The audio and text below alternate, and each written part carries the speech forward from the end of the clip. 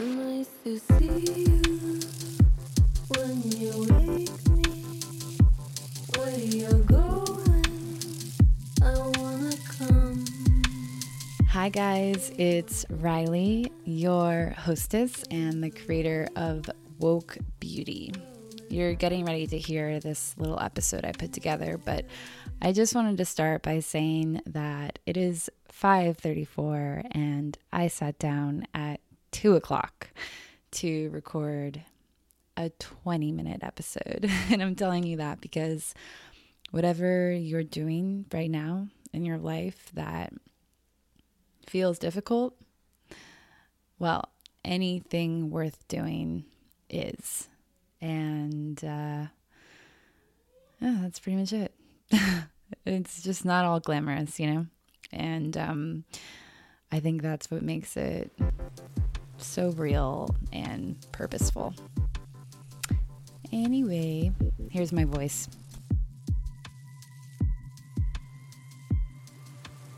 Happy New Year. It is January 1 and I am sitting in a cozy room in my husband's childhood home.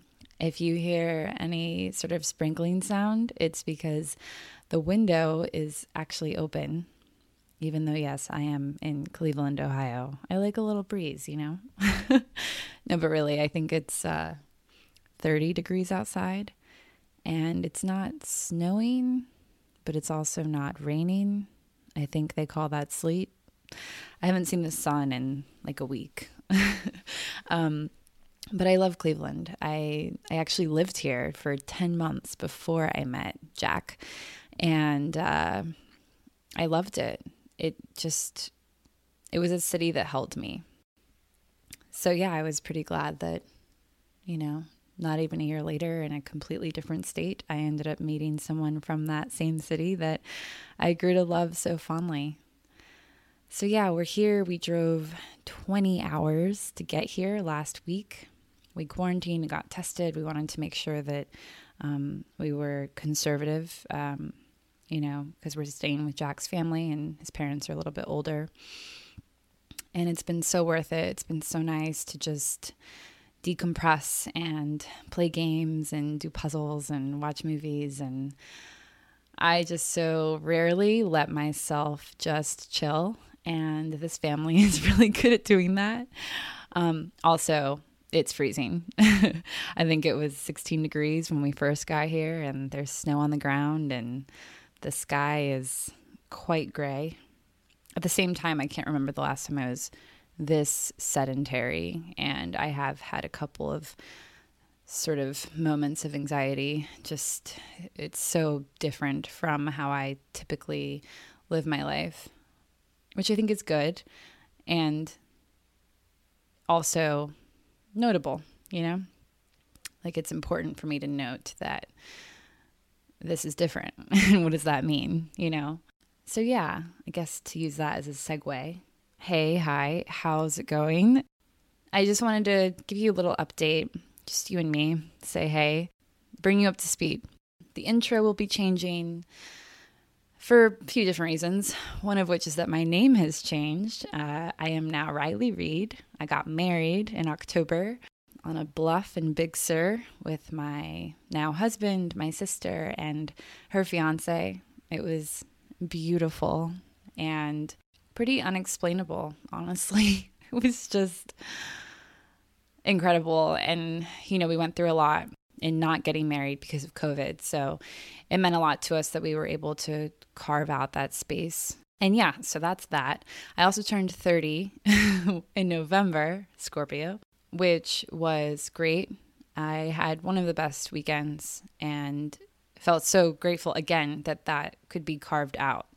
It did feel like a carving out, right? Because 2020 was so significantly awful. And even though I say that, honestly, on a personal level, the dichotomy was so real because, wow, yes, I definitely experienced the repercussions of a treacherous year. I also had a pretty great year, you know, a lot of a lot of really wonderful things happened. And I definitely have, I think, an unconventional outlook on the whole year thing. I guess I just feel like they all bleed into one another. I don't think that our chapters should be dictated by a calendar, you know? It is a construct. And I feel like every year, at least for the years that I've remembered, at the end, we meaning society, say, oh, worst year ever, can't wait till next year. And I just don't really feel like that attitude is beneficial. I'm reading a book right now. I'll put it in the show notes. But there's an excerpt that talks about how our days determined our lives. Our days determine our lives. I think that's really interesting to think about. It sounds so simple, but it's so true. Like how you live your day, how you live sort of normally, usually, essentially makes up your life. I think that oftentimes goes lost on us, you know? We think we have to do these like giant things or have these major shifts. And it's like, no, like even how you wake up in the morning or where you choose to spend your time or the friends that you surround yourself with, all of those things contribute to who you are. It's like, it's not necessarily the resolution or the event or the page turn, you know, it's all the stuff in between. Like that's what's real. So I wanted to take this time to, yes, say hi, to let you know that I am committed to the podcast in this new year.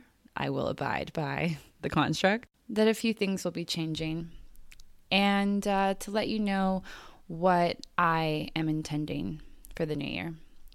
Though I'm a bit of a Grinch when it comes to New Year resolutions, I do like to make intentions regularly, and there is something to be said for collectively making them together.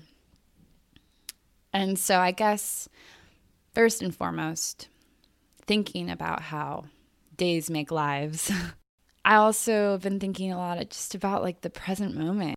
If the year taught me anything, it was definitely the thing I already knew, but it drove it home.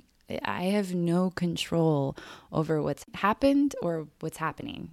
I have nothing. There's nothing there for me, right? It's only here now as I sit on this chair and talk on this microphone. Like, this is my choice now. This I can control.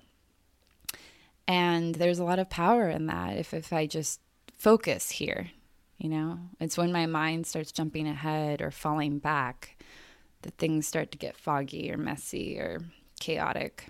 So to begin, number 1, my life is my experience. I had a really great conversation with my dad, and I was talking to him because I had a speaking engagement and I was really nervous. And I was like, you know, I just don't feel like I'm qualified for this. I don't understand what I have to say that's good enough. And he was like, no, you don't need to worry. You have the answers. Your life is your experience. Your qualifications live in the life that you have lived. And that was really deep to me, you know, because all I had to do was call on what I have already experienced. Gosh, I mean, living's not easy, right? We all know that to be true. So I've already done the work, you know. The only more work that needs to be done is for me to sit and reminisce, you know, and conjure up and then translate, explain. And I did take that advice into that engagement, and it made a big difference because I was able to really connect with my audience. Number 2, it's okay to be okay with not being okay. That came up in our last podcast episode with Heidi, and it's funny actually that came up because I had just written an article about it. I talked a lot about, you know, you have to let your emotions wash over you completely. I remember hearing actually a sermon. In the sermon, he said that your thoughts are like birds flying overhead. You can control whether they nest or not. And so when we criticize our feelings, we're making an active choice to let our thoughts nest.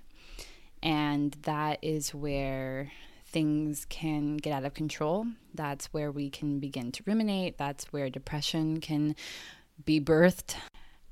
It brings up a quote that I've read in a book that I love. It's called Quit Like a Woman by Holly Whitaker. Highly recommend. And there's an excerpt in the book where she says, I once heard Pema Chodron explain that no emotion lasts longer than 90 seconds. You heard that right. No emotion we feel lasts longer than a minute and a half if we let it run its course without interference. Emotions, the result of chemical response to a thought, appear, intensify, de-intensify, and subside. And they do this in less time than it takes to microwave a frozen burrito. What prolongs them isn't emotional wiring gone awry, but the stories we lay on top of them that keep our brains dumping more of those chemicals into our system. A prolonged emotional experience is the result of the stories we keep alive in our heads. As we reminisce on the last year and figure out how we want to navigate going forward, because truth be told, a lot of what occurred last year is only going to transcend into this year. It's not like the racial reckoning is over. It's not like COVID's going anywhere. Climate crisis is still here, so there's a lot for us to battle externally. And why would we do that to ourselves introspectively? Number 3, clutter is like the junk food of my home. So for a wedding gift, my husband and I, we got an Elfa closet, and it changed my life. We don't have much closet space. We live in an older home, and our closet has been a pain point for a really long time. And this just opened up so much space and incentivized me to completely reorganize our stuff, and thus to get rid of a ton of stuff. And I really started thinking that the way that clutter makes me feel is similar to the way that crappy food makes me feel. And so thinking of it like that, you got to keep it clear.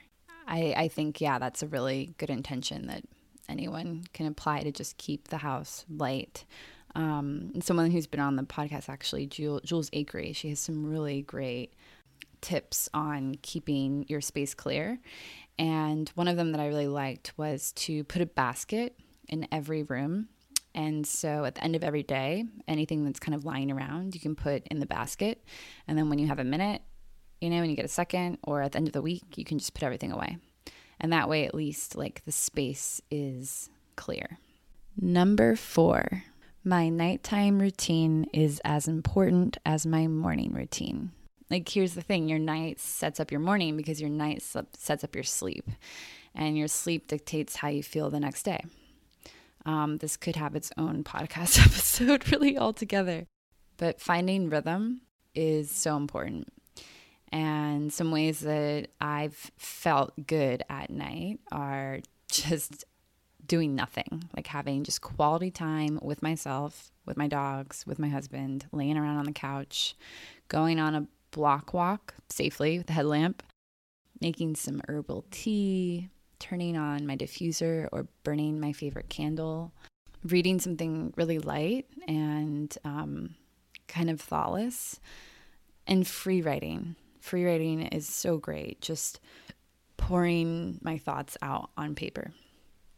I also find it really useful, especially because I have so many moving parts in my life, to set priorities before the next day, just to sit down and kind of make a list of what's standing out in my mind. So there's sort of this practice of dumping your brain out on paper and then prioritizing what you've dumped. Number 5, and these aren't in any order, just trying to keep you on track. Something that I've learned that is also something I intend to really enforce in the new year is using boundaries as a form of protection.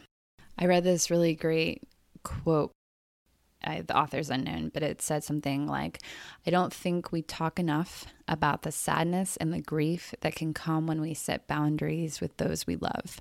It's really hard to set boundaries, and I've struggled with this personally and professionally. The work I do is very intimate, and I get close to my clients, and it can be difficult to enforce lines in the sand. Extremely difficult with family and friends. And so, you kind of like have to go into it knowing that. Like, you can know the lesson, but that doesn't mean that it's easy. There's a meditation that I've practiced before that I like. It goes like this. I think of the space around me as an eggshell, delicate yet defined. I imagine that just before information flows through me, it's tested and studied through my very own filter. I see and feel protection in my mind's eye, my thinking, which has a direct impact on my heart, my being. Basically, I hit pause before I respond. I bask in time. When it comes to setting boundaries, it's in part how you respond, because someone might ask something of you, someone might tell you something, and you have a decision to make, how you want to, proceed. And I think oftentimes what we do is we react. We talk back super quickly before we actually process. And so building an eggshell around yourself can kind of give you that sort of like space, but also a little bit of a barrier, between you and the ask or the prompt or the gesture. And I think that's really helpful, especially for those of us who can have issues around dissociation or over giving, which, it's probably all of us. 6, eat the colors of the rainbow. Yeah, just, making my plates of food as colorful as possible. I haven't really been living by restrictions, especially in the past month or so. To be honest, I've kind of let myself go a little bit. But it actually feels good in a way to just like free flow and to be more conscientious of how I'm actually feeling instead of labeling food good or bad. The indicators for me that's really useful is just having a colorful plate of food. Typically, intense color in vegetables is symbolic of a lot of phytonutrients, biologically active substances that actually protect plants from viruses and bacteria, and therefore can have the same effect on humans. So Skittles was, they were onto something. Number 7, look up. It sounds basic, also kind of corny when I say it, but I just have to say that when I actually immerse myself in my surroundings, the one that I'm in right now, I feel so much better. I feel grounded. I need that. I need to tether myself to the earth. Even right now, like in this room, listening to the sleet outside is soothing. That's where I am. Like, that's what's existing right now. And so it keeps me here. It keeps my mind focused on talking to you. Yeah, that's a big one for me. Number 8, a lesson from my mother. Snail mail is so important. It's still important. For me, growing up, thank you cards were a non-negotiable. We had to write thank yous and we had to say thank you. I think I say thank you way too much now, but better than not at all. Even if a friend had me over, like my 11-year-old friend, I had to write her a thank you card for her hospitality. But yeah, there's just nothing quite like a handwritten letter. It's timeless and it's kind of romantic, and you can express that to your friend or your grandma, or your cousin. It's truly a physical act of kindness. And I will say, like, being on the receiving end of it has really brightened up a lot of my days. I think it's really important that we keep that sentiment alive. Okay, last and most, 9. Make time to do nothing. Do nothing. We forget that our brains are organs. They need care and restoration too. And especially for the goal-oriented people, we need to have patience for being completely unproductive, giving ourselves unproductive days. It's kind of like, you exercise 5 days a week, right? You need a rest day. Your muscles can't recuperate. They can't regenerate unless they have a break. I think, sometimes we think it's got to be a whole day, but we might not have time for that, depending on whatever our responsibilities are. And so it could even just be a few hours. I think it's also really important to note that, it's not necessarily an act of mindfulness in those moments. It's actually an act of mindlessness, purposelessness. And that allows your brain to really empty and then to come back with a higher level of freshness. So before I wrap this up, I wanted to tell you thank you so much for listening to this podcast. It means the world to me, truly. One of the biggest reasons why I do this is to connect. And this year meaning this past year, 2020, when I launched the podcast, my sole intention was to find a way to build community for Woke Beauty online. I had begun doing it in person, and it was wonderful. And then, of course, everything came to a halt. And I'm saying all this because by you listening and reviewing and engaging with me, you are helping to actually foster the community. Without you, it's not possible. It would just be me and the microphone, So if you're still listening right now, just know that you are a part of something bigger, and you're a part of a dream, and you are actually contributing to making that dream real. And so I owe you a giant thank you. And I really mean that when I say it. All right. Well, I am going to go on a walk, I think, despite the sleet. Maybe take a shower, have a cup of tea, hang out with my mother-in-law. And I guess I want to bid you farewell with an invitation to completely disengage this weekend. Allow your mind to wander and just revel in being alive and making it through a truly trying year and embarking on another one, at least based on our calendar. I hope you have a beautiful day, even if it's sleeting.